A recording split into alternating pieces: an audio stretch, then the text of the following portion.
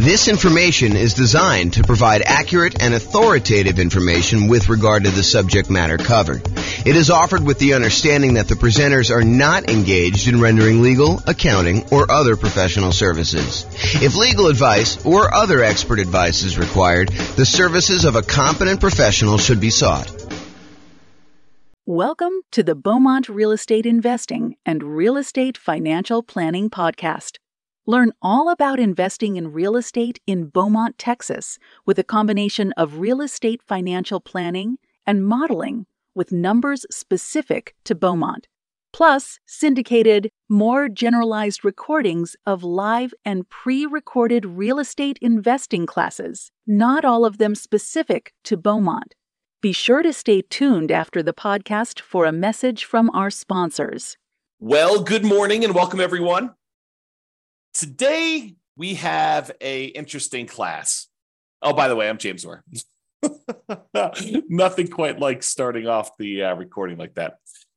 I'm James Orr, and today we have an interesting class. It's an update class about a new announcement on the changes being made to FHA financing. And so this is sort of a review in some ways of how FHA loans and specifically the mortgage insurance premium, their version of PMI, private mortgage insurance, on FHA loans work, and also that there are some changes that just went into effect. And so by the time you're watching this video, these should apply to you unless it's changed again since you've watched this video.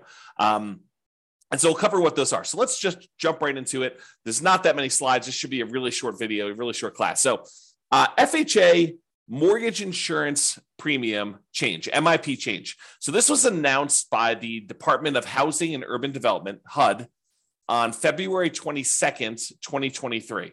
So they announced it just about a month ago. It's March 23rd, 2023 as of today. So February 22nd, 2023, this was announced by HUD, and it goes into effect. It applies to mortgages endorsed for this insurance by FHA on or after March 20th, 2023. And I have a typo here, so I'm going to just correct that now because otherwise I won't come back. Okay, so it's updated on, it goes into effect March 20th, 2023. So any loans you're getting at this point should then be covered. By the time you watch this video, it's going to be covered on there. So before I go into this, I want to just briefly cover what mortgage insurance is and why it exists. So in an ideal world, a lender making you a loan would like to see you put 20% down on a property. They want to be protected in case you default. So they say, hey, look, we really would prefer that you put 20% down. That way, if for some reason something happens to you and you're unable to make the payments on the loan, we can go ahead and foreclose after a reasonable period of time, and we could take possession back of the property, and then we could resell the property and ideally get all of our money back out after all expenses.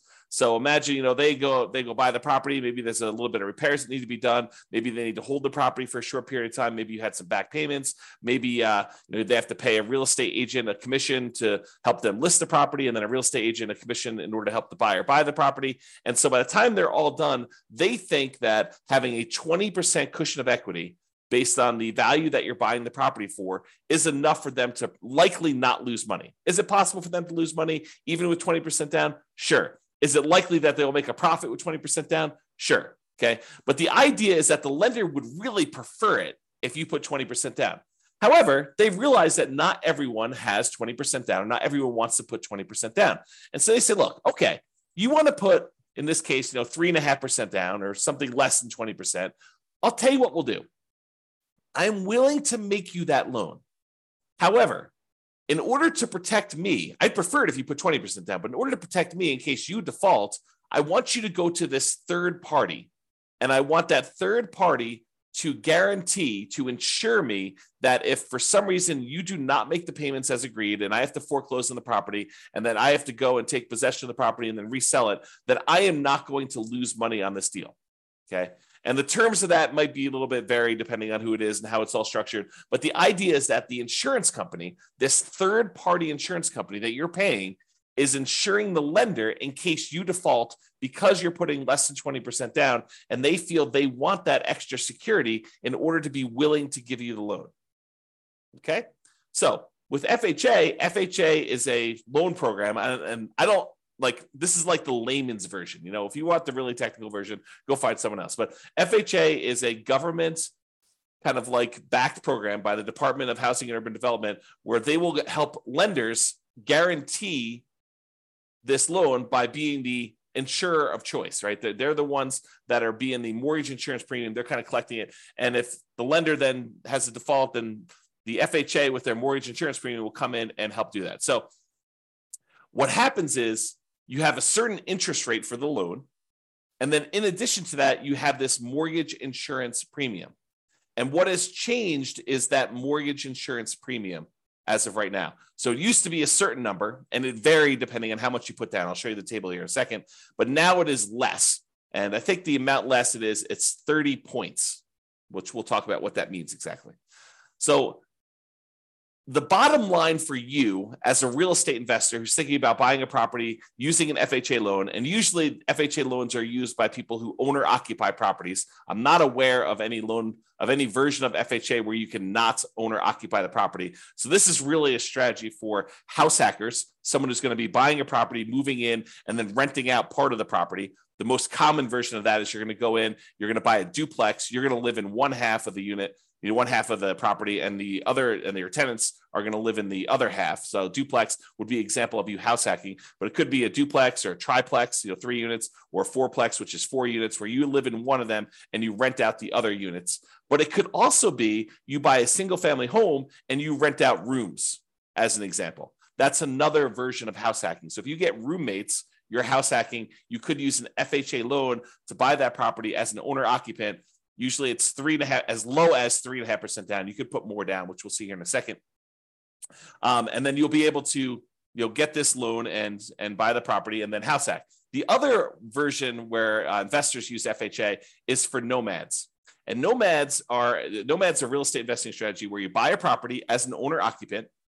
You move into the property. It's a requirement of you getting an owner occupant loan, which allows lower down payments and improved interest rates, lower interest rates. So those are 2 advantages of getting owner occupant financing. So you get an owner occupant loan. You have to move into the property. If you don't, it's loan fraud. So you got to move into the property, but you move in, you live there for a year. The year is a requirement of the lender. When you get the loan, they're going to have you sign a document that says you agree to live in the property for a year. So if they change that policy, if they ever come and they say, hey, you now need to sign a document that says you'll live in the property for 2 years or 5 years or whatever, then we will start teaching the strategy is you move into the property, you live there for 2 years or 5 years or whatever the strategy is. We are complying with all the terms of the loan. If I'm not being clear about that. Okay. So you're getting this loan as an owner occupant, you're moving into the property, you're living there for a year. At the end of the year, whatever your agreement with the lender says, in this case, a year, at the end of the year, you're going to then go buy another property, again, probably as an owner occupant with an owner occupant loan, low down, nothing down type of loan where you're getting really good interest rate. And you're going to convert the previous property to a rental. You're going to put a tenant in the property. In some cases, it might be a tenant buyer if you're going to get sophisticated and do like a lease option. But for most cases, it's going to be a tenant in the old property. And then so now you have a property that you once lived in for a year, at least, maybe more if you're saving up for a down payment, you need more time, but at least a year. That you got a tenant in there now you've converted that old one to a rental, and now you've bought a new owner occupant property. Then you repeat this process as many times as you want in order to get as many rental properties as you want. So if you're doing 5% down loan and you had 20% that you could have put down on a single property, by doing this strategy, you can acquire 4 rentals instead of just that 1 rental. So instead of putting 20% down and buying 1 rental property, you now could use 5% down, buy the first one, live there for a year, put 5% down in the second one, live there for a year, put 5% down in the third one, live there for a year, put 5% down in the fourth one, live there for a year. And now you've got 4 rental properties, 4 large assets with good owner occupant financing, probably a PMI on most of them. But we'll talk about what that means in another class. But basically, you'll be able to acquire rentals with less down payment. Okay. So now that I've kind of described what this mortgage insurance is, how it works, who it's usually for, house hackers and nomads. It's not usually for non-owner occupants because you can't get these FHA loans in order to go buy an investment property. But the FHA loan is usually good for It's one of the really good loans for buying duplexes, triplexes, and fourplexes with a low down as long as you're moving into the property. You can also buy single family homes, but it's exceptionally good for buying these duplexes, triplexes, fourplexes with as little as 3.5% down. So I describe your effective interest rate, and I'm using that in quotes, as the interest rate for your mortgage plus whatever the kind of like premium is for your private mortgage insurance, or in the case of FHA, they call it mortgage insurance premium. So when you add those two together, I kind of call that your effective interest rate, because it is sort of the interest rate you're getting on the regular loan, plus it's the interest rate you're paying on this mortgage insurance premium, which gives you an idea of like what the overall rate was. So your effective interest rate with FHA, with this change that they just put into effect, will likely be slightly lower than it was. So this can improve your cash flow slightly. If you were going to buy a property before this change, your cash flow would be a little bit less. But now that the change where they've lowered the mortgage insurance premium, your effective interest rate will now be lower. And so your cash flow will be slightly greater. It'll improve your cash flow. For example, on a $500,000 property that you plan to put 3.5% down on, it might improve your cash flow by about $90 per month. That's not insignificant. It's a pretty good improvement in cash flow. And so that's what this change is. Okay. So now that I've covered it, let's go over the little summary sheet that they gave us. And I believe this is from HUD, Housing and Urban Development, and it kind of goes in. So I'm just going to read through it and kind of make some comments on it. So this is the annual mortgage insurance premium, MIP, and it applies to all mortgages except they've got two cases: streamlined refinance and simple refinance mortgages used to refinance a previous FHA endorsed mortgage on or before May 31st, 2009. So apparently it doesn't apply to those. So if you have that, or you think you have that, talk to your lender and try to find out if that applies to you. I don't even know what that means. Again, I'm a layman, but I'll try to help you as best I can. But that's what I would ask your lender if that applies to you. For most of you getting a new loan, it does not apply to you. And the second one is, and this might apply to people who live in Hawaii, Hawaiian Homelands Section 247. Again, I don't know what that is. I'm not an expert at that, but Hawaiian Homeland Section 247 does not require annual mortgage insurance premium. So apparently this doesn't apply. So you don't even need to worry about it. It's better for you anyway. Okay. So those are the things that it doesn't apply to. Now let's go over what the things are. So they break this down into mortgage terms more than 15 years, for example, a 30-year loan, or mortgage terms of less than or equal to 15 years. And that's the second group. Let's go over the ones for more than 15 years first, the 30-year loan programs, which I think is going to be the more common one that you will use as a real estate investor. There are some exceptional circumstances where you may choose to do a 15-year loan, but I think for the overwhelming majority of real estate investors, they're going to choose a 30-year loan, something more than 15 years, definitely. Okay. So now they've broken down the ones that are more than 15 years. They have two different criteria. One where the base loan amount is less than a certain number, and one where it's greater than that same number. And the number is $726,200. So FHA loan limits vary over time. And they may set these new thresholds as property values increase and they get their approval to do so. They may bump up the kind of loan limits on these loans over time. But if you're getting a loan and it's over this amount, then certain criteria apply. If you're getting a loan and it's, did I say under? So there's certain loans that are under this amount, certain criteria apply. Certain loans that are greater than that amount, certain loan criteria apply. And again, this is not intended for you to like memorize this and use it. Go talk to your lender. They will know these regulations. They will assist you. Okay. And they may change over time, right? It's like, this is an example of it changing. And this is an example of me doing a video to help you understand what the changes are. But again, go talk to your lender to get the actual details. All right. So I'm going to focus in on the ones that are less than that number, $726,200. There's three options they give you for those situations. One where you're borrowing more than 95% loan to value. So if you're putting 3.5% down, which is the lowest amount you put down for FHA, unless you're getting down payment assistance, which I'm not getting into. But if you're doing an FHA loan with 3.5% down, that's greater than 95% loan to value. That's one of the categories. There's another category where it's between 90% and less than 95. So you're putting more than 5% down, but less than 10% down. And then there's another category where if you're putting more than 10% down, the criteria is there. So let's talk about the one where you're putting like 3.5% down, because I think that's going to be the most common one. And then I'll cover the other ones just so that you know. So in the case where you're putting less than 5% down, for example, 3.5%, the new mortgage insurance premium, BPS, basis points, is 55. Previously, it was 85. So it improved by 30. And I think all the improvements are 30. Okay. And it lasts for the entire life of the loan. One of the downsides of FHA loans is that the mortgage insurance premium lasts for the full 30 years on most of the loan programs. There are some exceptions, which we'll talk about here, but it really applies for the entire 30 years. So in order to get rid of PMI, mortgage insurance premium, on an FHA loan, you need to either pay off the loan, sell the loan, or refinance into a different loan product altogether. Those are the three ways to get rid of MIP on an FHA loan. Okay. On a conventional loan, one of the advantages of doing those is that the mortgage insurance premium on a lot of those loan programs goes away once you get below like 80% loan to value or 78% loan to value, depending on the lender program and everything like that. So in a lot of ways, conventional can be better, but you can't do duplexes, triplexes, and fourplexes as of right now with a conventional loan with low down payment. But FHA you can. So there's pros and cons to all these loan programs. It's not like one is universally always better. Okay. So if you're putting less than 5% down, for example, 3.5% down, the new mortgage insurance premium is going to be 55 basis points. Okay. Which, if I understand correctly, and I have to go do the math, is 0.55% of the loan per year. 0.55% of the loan per year. So about a little bit more than 0.5% on the loan per year. And it used to be 0.85, and that lasts for the entire term of the loan, the 30-year term of the loan, okay?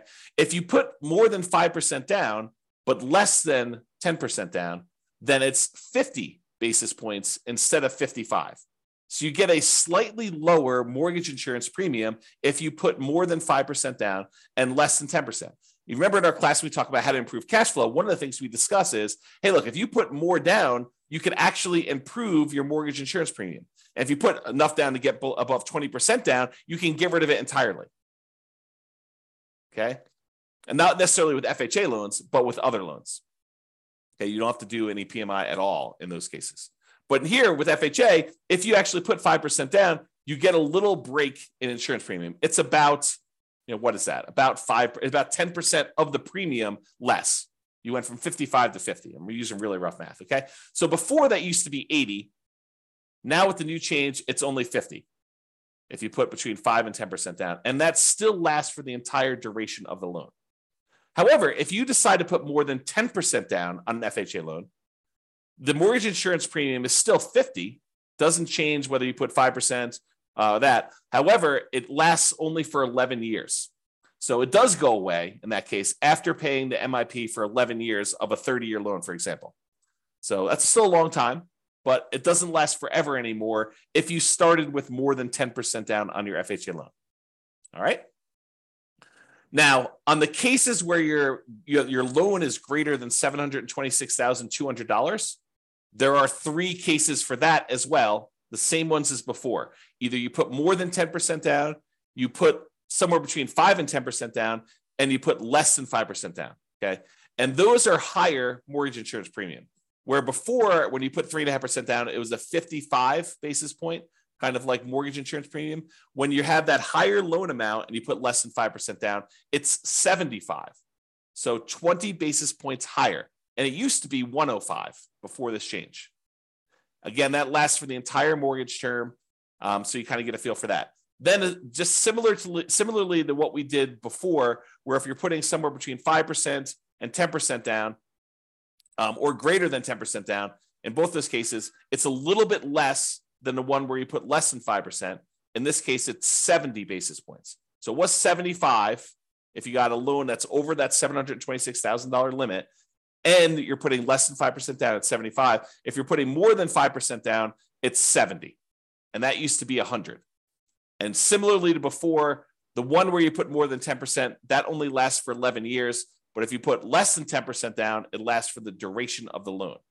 Okay. Now, I kind of covered the one for 30-year loan.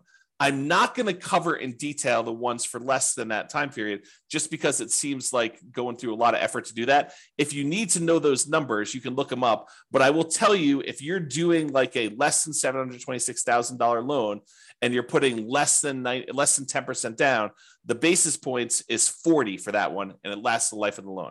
So that's probably the most common of those. You do a 15-year loan for FHA with like 3.5% down, if you could do those. And that's 40 basis points, where for the one that you're doing a 30-year loan, it's 55. Okay. And that, again, that's down from being 70 before. Now it's 40. Right. But if you want to go look at all these, you can go look that up. If you're think about doing a 15%, a 15-year loan or something for FHA, go talk to your lender. They'll give you this sheet showing you what the breakdown is for these, or talk to them about, what's optimal for you to kind of improve your cash flow to make it the most you can. All right. So that's all I got for you. In conclusion, with the new FHA mortgage insurance premiums, getting an FHA loan, especially for nomads and house hackers, should have slightly improved cash flow. Got to put a little TM on this puppy. Okay. For nomads and house hackers, they should have slightly improved cash flow. Changes should be in effect by the time you watch this video. For example, on a $500,000 purchase price, it might be improved. Your cash flow might be improved by about $90 per month. And again, run the numbers with your lender. This is just me sort of estimating back of the napkin math as to what the difference between those two premiums would be on a loan of that magnitude. You're borrowing less, it's going to be a smaller amount. If you're borrowing more, it could be a larger amount. And I'm using 500 because in a lot of markets, 500K is about the loan amount that you might get on an FHA loan, especially if you're doing a duplex. In some markets, I just said that and people are like, James, you're crazy. You can't get a duplex around here for less than $1 million. Or you can't get a duplex around here for less than 2 million, or I could buy a duplex for 200,000. Every market's a little bit different, but I just picked that number out of the air. So go talk to your lender and get ideas on that. All right, that's all I got for you. This has been James Orr. I hope you've enjoyed this video with the update.